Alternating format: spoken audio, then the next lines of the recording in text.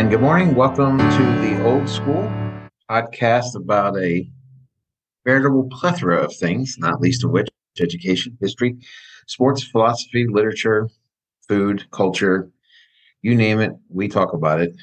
And with me, here, Dr. Bourgeois. Good morning, Dr. Bourgeois. Herr Miller, that was the shortest introduction on record, and I kind of liked it. You usually get off track, and I don't even know what to say. So thank you for the brevity.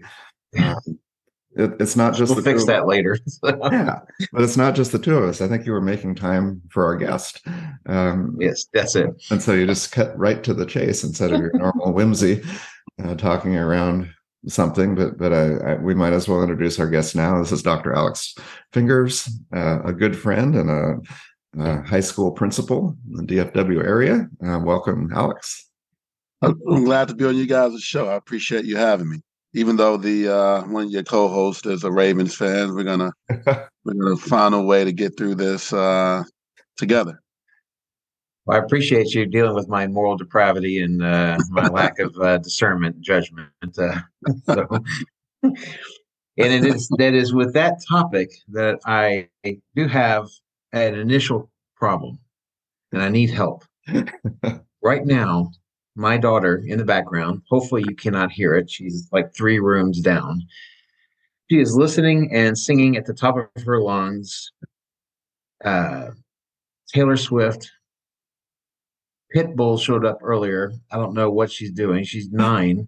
This is not the way I raised her. I want everyone to know just off the bat, this is not what I was hoping for when I first took that bundle of joy home.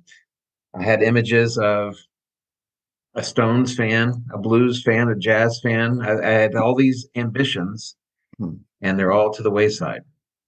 And my concern is, how do you fix it? How do I get this kid off this stuff and back to more substantive, uplifting music? Not to sound like the preacher from Footloose, but I mean this is not good. Which sounds a lot like Footloose. Alex, I'll let you take the first crack at solving Herr Miller's problem. I'm impressed that you were able to slide Footloose into this conversation with Taylor Swift. You should get points just for that alone. Listen, I understand. Again, I'm a high school principal, and one of the things that I'm responsible for is a little bit of oversight of the type of clubs or the list of clubs that are desired by our students. And so one of the most popular student-led clubs is the Swiftie Club, which is all about Taylor Swift. And you'd be surprised the number of things they could think about to discuss on the topic of Taylor Swift. And we kind of started off talking even before we started recording about football, and my God, she's even crossed over into the NFL network and has made an impact on the jersey sales even of a football player. So, I mean, I hate to tell you this, but she's pretty powerful, and I don't think she's losing any power by the day. Here's what we need to do: we need to create a Nina Simone group or a Stevie Nicks group or something. Let's get an implant in there. We'll rig it. It's maybe we can't tell me Nina Simone can't stand up to Taylor Swift. There's got to be something. There's got to be salvation just around the corner. Man, that's a tough road to hoe, as my grandparents would say.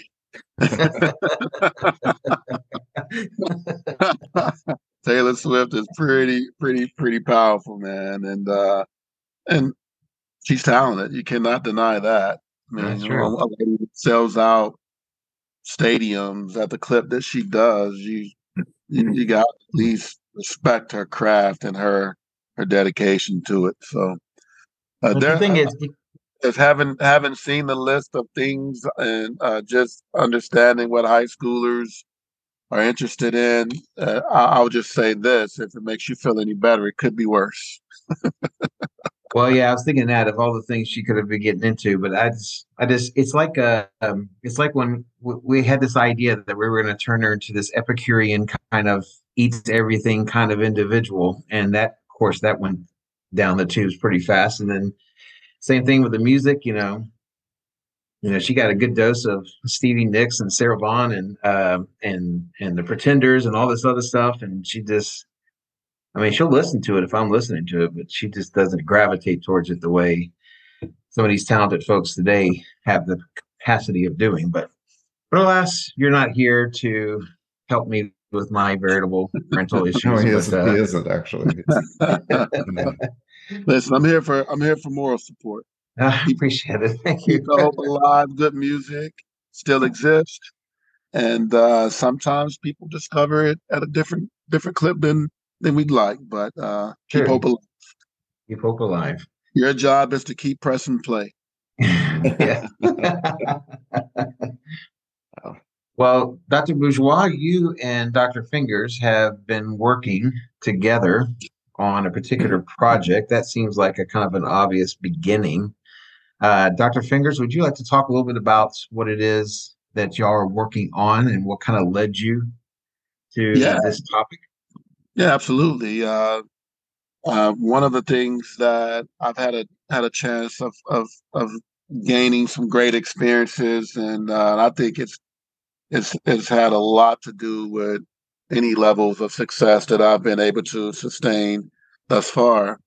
Is my background in athletics, having played football, at the Pee Wee level all the way through, I think, ninth grade, and then basketball even before then, all the way through college. I got a basketball scholarship um, to play there, play at the University of Arkansas Little Rock. So just all of the places that I've been able to go and experiences I've been able to have based on the athletic realm, being able to participate at a high level in athletics. And so with that being said, I've had exposure to really good coaches and different coaches, different styles, but fundamentally what we've learned is that there is a formula to good coaching. And so regardless of the tactics or the deliveries and different things of that nature, there are some fundamental things that good coaches tend to share. And when you look at our profession, being educators at heart, you always are looking for ways to move the needle, to have more success for kids, to create more opportunities for teachers to enjoy the craft even more, to give more time back, to spend less time doing things that are least effective, and then more time doing things that are most effective. And so naturally, some of the things that our great researchers who've put a lot of time and energies toward investigating learning and the things that go into learning, a lot of their a lot of their suggestions seem to parallel with good coaching. And with that being the case, it warranted an investigation. It warranted a closer dive, a deep dive into what other characteristics of coaches and successful coaches at that, and how they interact with their players, and then um, thinking about that in relation to students and what do students need to be successful from teachers. I think with anything, like when you think about communications, you're only as effective as your audience is able to receive the message. So if your audience, you might have, designed an amazing speech, but the audience didn't receive it because of in your design, you didn't consider them most. You considered what you wanted to get across, and not what they needed to hear. And so, and with time being of the essence, with resources being finite, you're always looking for things as an educational leader. You're always looking for things to give teachers an edge, to give teachers more of an opportunity to work a little more systemically and not constantly be behind the eight ball, if you will. And so, looking at a study into what successful coaches do and the parallels to that in student achievement are things that have kind of caught our eye and has kind of driven this investigation into the topic of coaches and what they do, and if those things translate to good data for our students in the classroom. And let me add one thing. We're expanding the idea of what a coach is. Not necessarily athletic, but we're looking at any directors, band directors, drama, any activity that's out of volition, out of choice for the student. And there tends to be something different in the dynamic. And so some of our best motivators are on the football field, the basketball field, or in the band hall, and they have an advantage that really classrooms don't have. They have a shared goal, and everybody wants to be there, and so there's a lot that we can learn, and I think our end game is to get the two groups talking together so that the coaches and their insights can inform what should be happening in the classroom. And so we want to talk, and we have been talking to a lot of coaches. We have a nice data set, and a lot of themes are emerging, but a lot of it has to do with the nature of the relationship. It's not just simply they have a good relationship, but they have a special relationship that's really built on trust and a lot of other things. It sounds similar to, I mentioned before, there was he may still be around. There's a sociologist named Harry Edwards who worked with this 49ers head coach back in the late 70s, early 80s. Name is eluding me at the moment. You're talking about Joe Walsh? Yes. Joe Walsh? And so I call him Joe Walsh. He's a guitar player. But Edwards talked about the notion of working with Walsh to try to define what is the kind of personality that you need on a football field, on a team, in order to, to have winners. What kind of characteristics does a person need to have? What kind of characteristics does a person not need to have in order to be able to create or to look for and to correctly draft the right kind of people to be a part of your team? So it sounds like, if I can juxtapose that onto y'all's research, it sounds like you're trying to kind of identify and then kind of promote these characteristics in an effective coach who could also be an effective teacher in the classroom, and then also take those ideas to the larger faculty to try to create a culture on campus that's both effective and also beneficial to the kids. I think you did a great job of summarizing our intent. You're absolutely right. We're definitely interested in, again, student success, and we want teachers to be happy in the process of teaching, and you're happy in the process when you're experiencing success. Much like with coaching, Walsh was happy when he had players like Joe Montana and Steve Young, Jerry Rice, Roger Craig, Ronnie Lott. Those kind of guys, of course, makes his job a little easier because you have the talent. But even beyond that, maximizing that talent is probably what drove him every day as a head coach of an organization that's been really, really successful. So the same could be said with teachers. If we could find ways to empower them to look at things differently, in a way that coaches tend to naturally look at things. Coaches, and I say coaches, but Dr. B kind of alluded to it, coaches, directors, sponsors of programs and of theater and band and choir, the way they look at their individual talent and they're able to get the most out of their talent.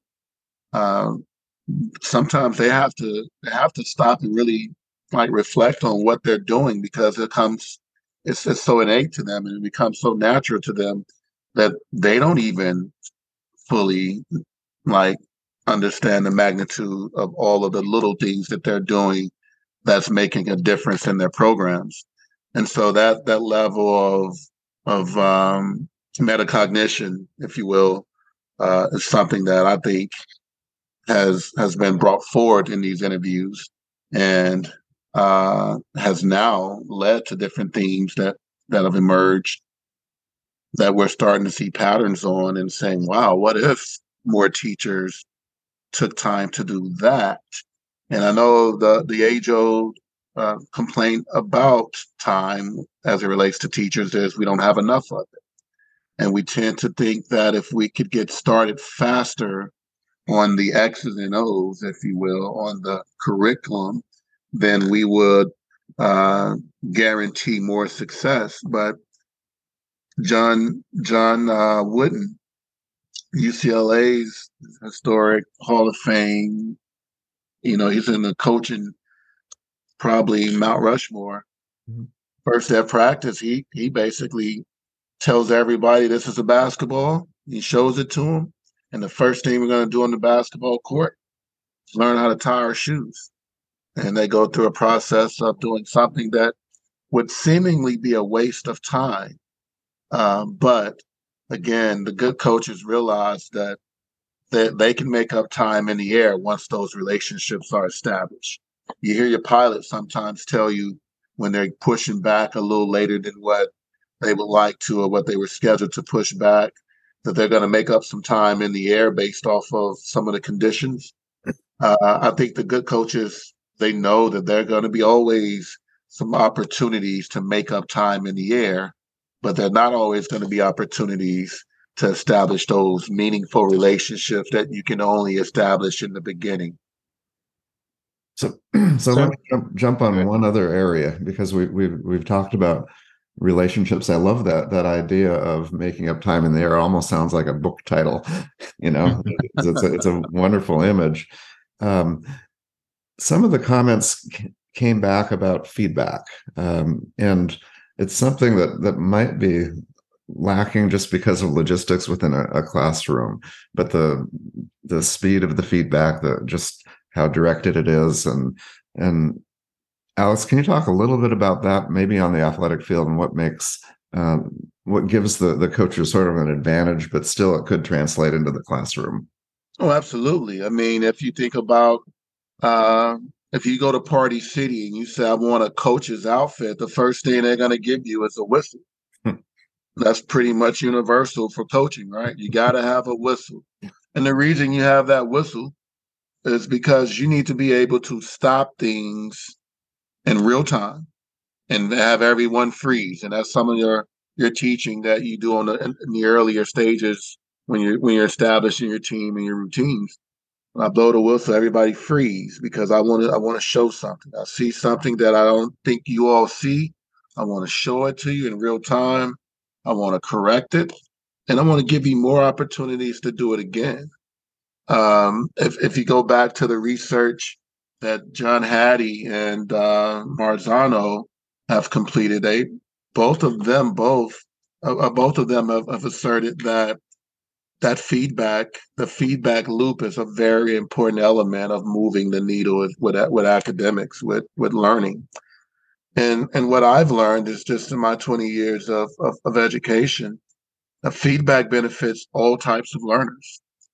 Just like it does on the field, it benefits all types of players. When you start quarterback and you say, look at your shoulder on that position, it's drooping. We need to get it up. And that's why your pass is a little bit, off when we're running the 15 and out, or whatever the coaching is. If the coach is able to stop the quarterback in real time and catch him doing it wrong, then they're also able to do that same thing, stopping them in real time after they've done it right, to also give them some positive reinforcement. So that's true to the classroom as well. If our struggling learners really need to be stopped before they continue down a path of making or creating bad habits, or starting to go awry on a concept.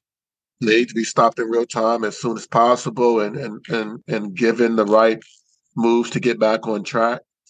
And believe it or not, this has not been a very popular opinion, but what I've seen is that the high achievers, the highest of the high, also become paralyzed when they don't know if they are on the right track.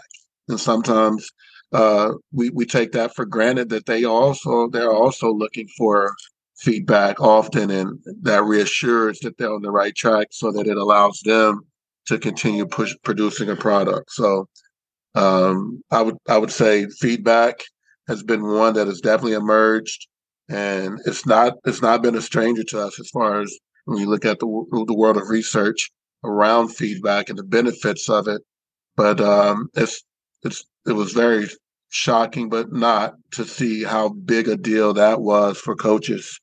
And I'm talking very successful coaches that have won state championships in the state of Texas at a high level, how important that was for their programs. What are some of the challenges, though, with regards to trying to translate what happens on the field, on the court, into the classroom? Because I think we've all had the experience where we know coaches that were great teachers, and we Mhm. knew coaches that were horrible teachers. Oh yeah. And if you take away, maybe just someone who's not interested in it, if someone who wants to do well but is not able to do it, what are some of the pitfalls that can prevent a coach or a teacher from utilizing some of these strategies in the classroom? Well, there's several, and one of the things you mentioned, I think earlier, was just the fact that your directors, your coaches, they have students who have selected their discipline, their sport, their activity based off of an interest, a high interest, and the common goal that's shared between the coach and those students in those particular organizations is success on the stage, on the football field, on the volleyball field, on the golf course, etc. So naturally, those those motivations that are intrinsically, driven, help coaches when they're in their respective, and directors when they're in their respective, sports. But I think we have to also assume that when you're teaching math, for example, every student in front of you is not interested in a career that involves a lot of math. And if you could understand that what they want is to be successful in your course, but not necessarily interested in becoming a mathematician, then you'll know how to tailor your expectations. And for instance, when I say about tailor your expectations, for example, um, you can give kid A who wants to be a mathematician 200 problems for homework, and they'll appreciate you for it because they love nothing more than solving equations. Student B, who's not interested in being a mathematician, but definitely wants to be successful in your class. I don't think any kid goes up to any class that said, I don't want to be successful. If the teacher's expectation of the 200 problems of math going to be turned in and received like student A, then they're not being realistic about their profession and about the course that they're instructing. So then, why is that important? In my opinion, that's important because now you have to teach to an audience who may not be as interested. So you have to start thinking about, what if I wasn't as interested in math? What type of examples would I like to see that would make something that's abstract as place values?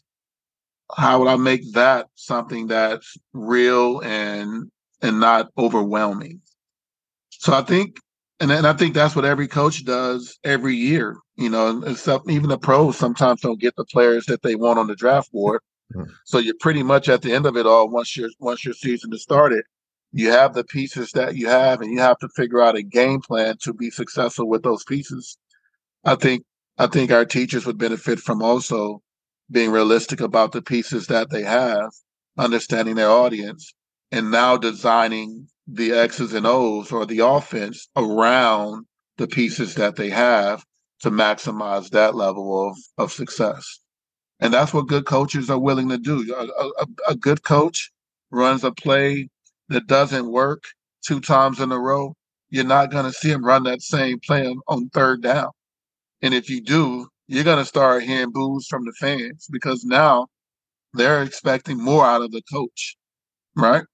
Right. You've seen good teachers who've taught it one way their entire career continue to try to teach it that same way, even though first, second, and third down, they've had losses on the play. Mm. And so those are some things that I think coaches are willing to do. They're willing to scrap the playbook from week to week. They're willing to make changes from year to year based on personnel. And I think our teachers have to be confident in their abilities enough to know that they too have the authority to change the playbook and accomplish success, even given the parameters that they're given each year with a curriculum. We're talking about like a mental and philosophical flexibility that a coach or a teacher has to have to be able to address this kind of myriad of motivations that exist in their classroom. Yeah, and quite frankly, with the uptick of AI and how powerful AI has become, this is what gives us our job security. The fact that humans can really analyze other humans and make the changes necessary to fit that human based off of interaction, based off of being able to look you in your eyes and understand frustration and understand if you're getting it and understand. That's what makes us still so valuable is the human element of it. Because as far as computing is concerned and actually doing the behind the scenes stuff, you're not going to beat AI. That machine is too powerful. It pulls from too many resources and it's too accurate. But the touch that the teacher has always had, that's always been the essence of the school, and the same relationship that the coaches and players have has always been their abilities to understand their players and deal with them individually and collectively simultaneously, which is an art.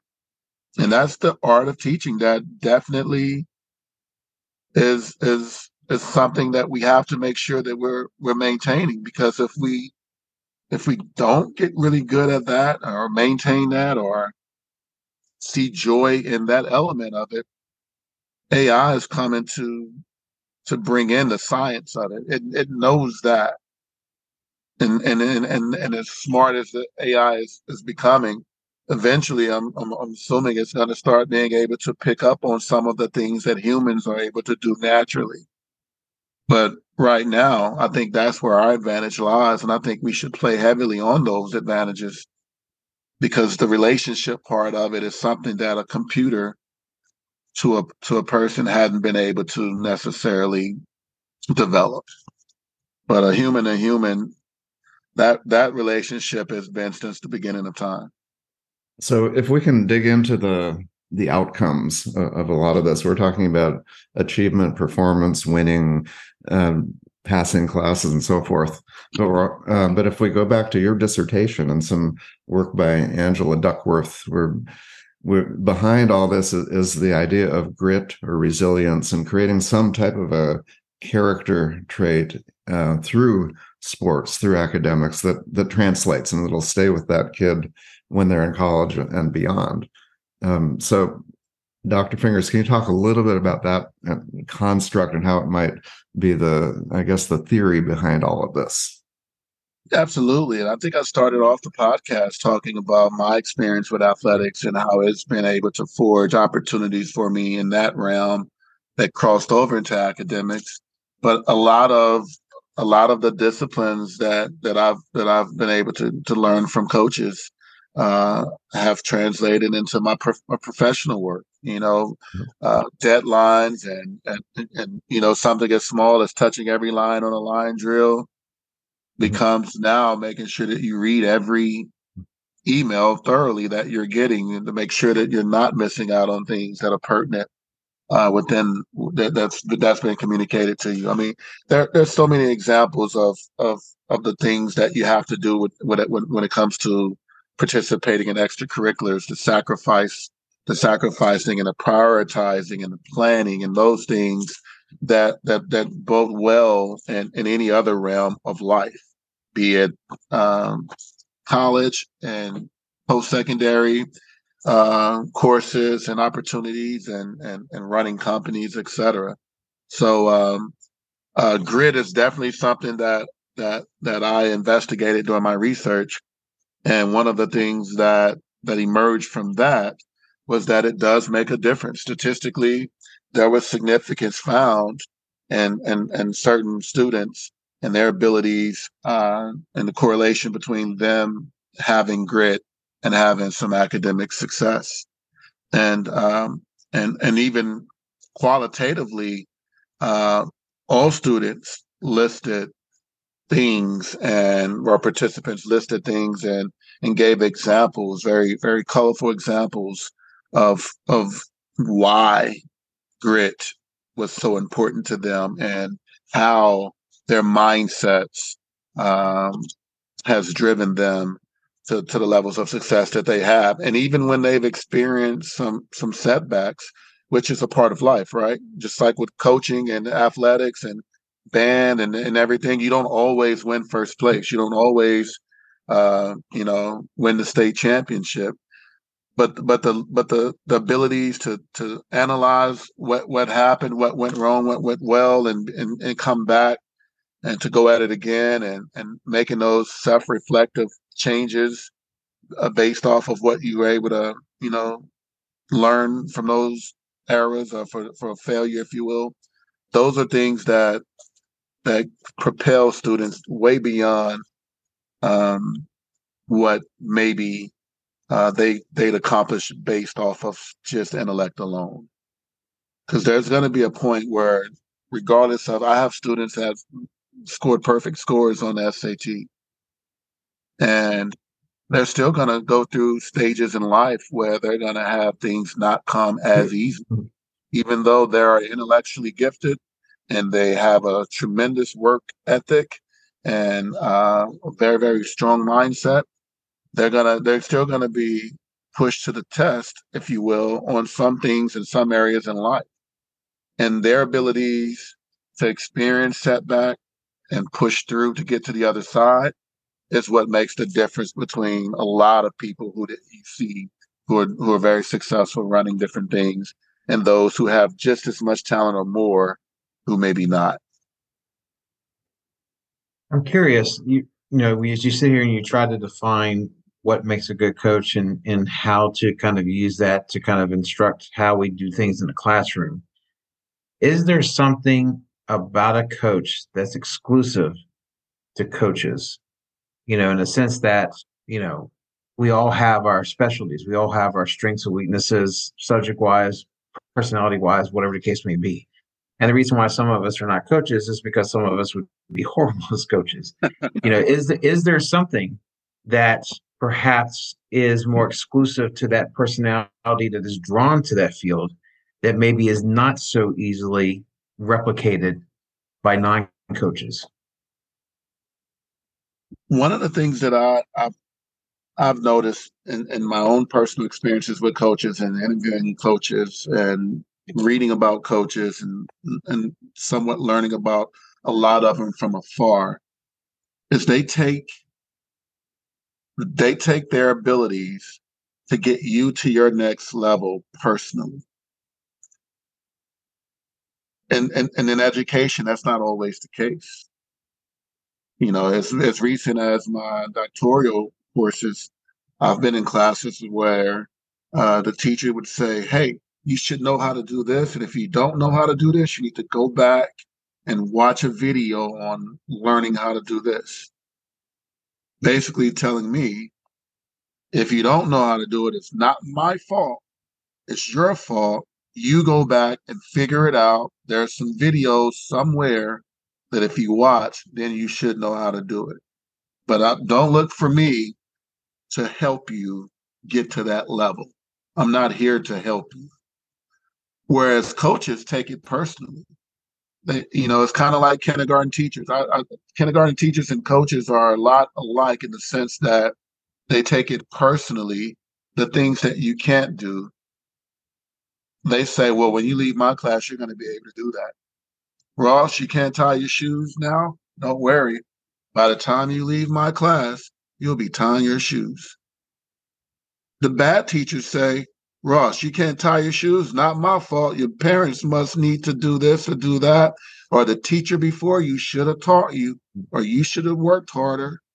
So the coaches find ways to personalize growth in their players. Like they take it as their responsibilities.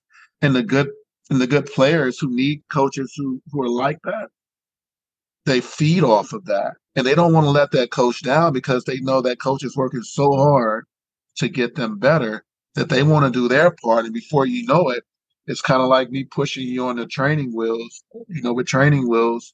And then I've taken the training wheels off and I'm still pushing you. You're thinking, don't let me go, don't let me go. And you look back and I've let you go a long time ago because you're putting in the work, you're pedaling. And the good coaches, they'll hold it back until you're ready to do it on your own, and they'll make you believe it was you who were able to accomplish this. And they take great pride in that. They're not very boastful about what they were able to do. If you listen to Dean Smith, you'll never hear him say what he did to make Michael Jordan Michael Jordan. Right. All you hear him say is, man, Michael Jordan was one of the hardest workers I ever had. He come in there, he did this, he does that.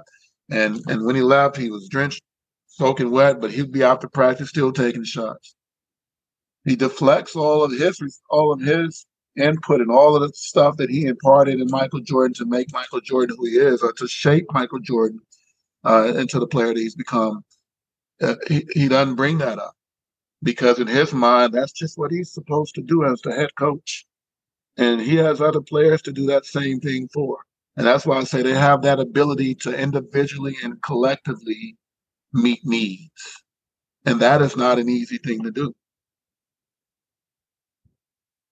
Great example. And basketball, I think, is unique because it's intimate. You have not so many players and a coach working with them. A lot of things you're talking about, could apply to a position coach who has a very direct relationship with those players, and in a way, maybe more closely related to a classroom teacher than say the head football coach of a whole program. Absolutely. And the reason why the head coach is the head coach of the program is because at one point he was a position coach and he was really good at it. Mm-hmm.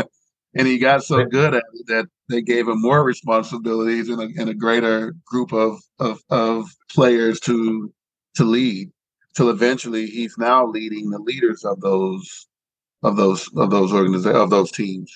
He's leading the position coaches, he's leading all of the coordinators, etc. So I think it also kind of makes it even more remarkable, the head coaches that are able to build those relationships directly, simply because they are dealing with a large amount of individuals, not unlike a school teacher who has, throughout the course of a week, 150, 160 kiddos. The ability to be able to make connections is not an easy task. I mean, right. many people can do it one-on-one. Right. Whether you can do it, on scale is a different matter altogether. Yeah, and so when you bring that up, you're asking now the question: how do I make connections with 150 kids? And you can start by smiling. Yeah, that's universal. Yes, you can go to any part of the world pretty much, and a smile is universal.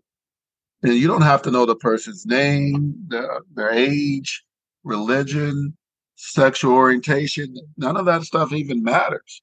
If you smile and present yourself as friendly and someone who could be of help, of service, of support, you're naturally tearing walls down before they before you've even had an opportunity to establish those things. And in every classroom setting, it's different, and there are different ways that you can go about establishing relationships. I like to look at things and try to guess based off of like for instance, I used to work at a school where everyone wore uniforms. So you didn't really get a chance to see the personality of the student in uniform. So if we didn't like, one of the comments we made right away when we got on the phone is, "Hey, what are you doing with that Steelers shirt on?" You're able to tell right away my personality towards professional football based off of the shirt that I selected. So it gives you an inroad without even having said hello to establish some level of understanding of who that person is just based on something as simple as a t-shirt that I have on.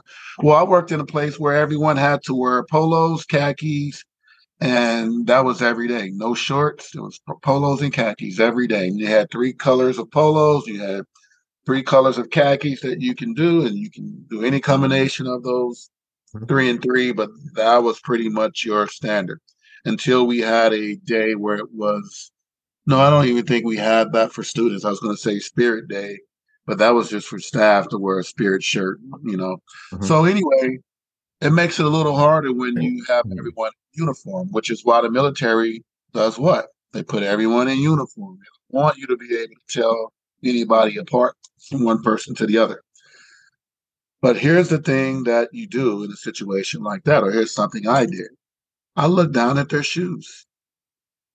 Because if a kid only has one way to express themselves because they're wearing uniforms every day, it's going to be in their shoes.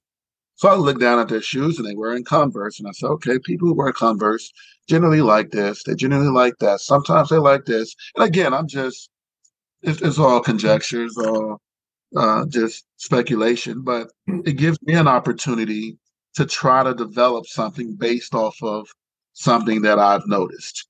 And the fact that you noticed a kid's shoes is enough to start a conversation every day now. Man, where'd you get those? You like Jordans, huh? Oh, yeah, my dad buys me all the old retro Jordans. Well, guess what? I had those same Jordans back in 1989. And do you remember the game that he wore those in? And now you're starting relationships just like that before you even learn the kid's name. So it takes intentionality. It takes you wanting to do that. Some people don't want to do that. And those people don't make good teachers. They just don't. We have to be honest with ourselves about the profession. If you don't want to know the kids you're teaching, you don't want to be a teacher. That's just pretty simple. Yeah. If a coach doesn't want to know the players, you don't want to be the coach, because that's a part of the process. You're not coaching robots, you're coaching people. And again, with AI being what it is, that's where we have the advantage. And if we're not capitalizing on that human touch, we're leaving ourselves susceptible for a lot of things that is coming down the pipe. Absolutely. I knew this would happen. It feels like we could talk for hours and hours because we're just scratching the surface. So let's consider this round one, if that's okay with you, Alex. Just yeah, absolutely. A longer conversation, and on a personal note, there's some football to be watched today, and somebody's got to watch all those games. Don't watch yourself, so that's right. That's something we also have on AI right now. We can watch games and actually cheer and have the emotions that come with losing. Well, I don't think robots have that emotion just yet. No, I experienced it last night. I'm still wearing my Oregon shirt because they played hard. They didn't pack it in the second half, but are they going to be in the Pac-12 next year?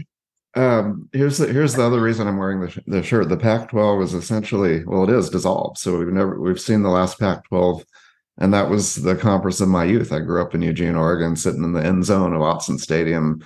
Oh, wow. All these great teams go through there. John Elway, and I'm watching, all of them were there, and it's over. And so suddenly they're going to be playing Purdue and Indiana and Michigan. They're in the Big Ten. They've dispersed, Wow. It's sad. So what you need is you need a palate cleanser. This is what you need. A This is what palate? Alabama and Texas is all for. It's going to be a palate cleanser for you. Oh, I guess so. No, we don't sweat the Big Ten. I think we'll be fine. I don't think that they're looking forward to playing Oregon, because they Yeah, no, present a lot of different problems, particularly speed. yeah. That's one thing we can say is consistent with Oregon is they're fast. They're going to Mhm. be fast in everything: basketball, Yeah, football, track, cross country. They're that's going to be right. fast. That's it. Well, let's call it a day, but to be continued. And thank you, Dr. Fingers, for joining us. It's been a pleasure. Absolutely, I've enjoyed myself with you guys today. All right, Herr Miller, you want to take us out? Well, until the next time, either with Dr. Fingers or someone else who has the hard task of following Dr. Fingers, we'll see you on the next episode. And I shall bid you adieu, Herr Dr. Bourgeois. Auf Wiedersehen, Herr Miller. Auf Wiedersehen, Herr Dr. Fingers.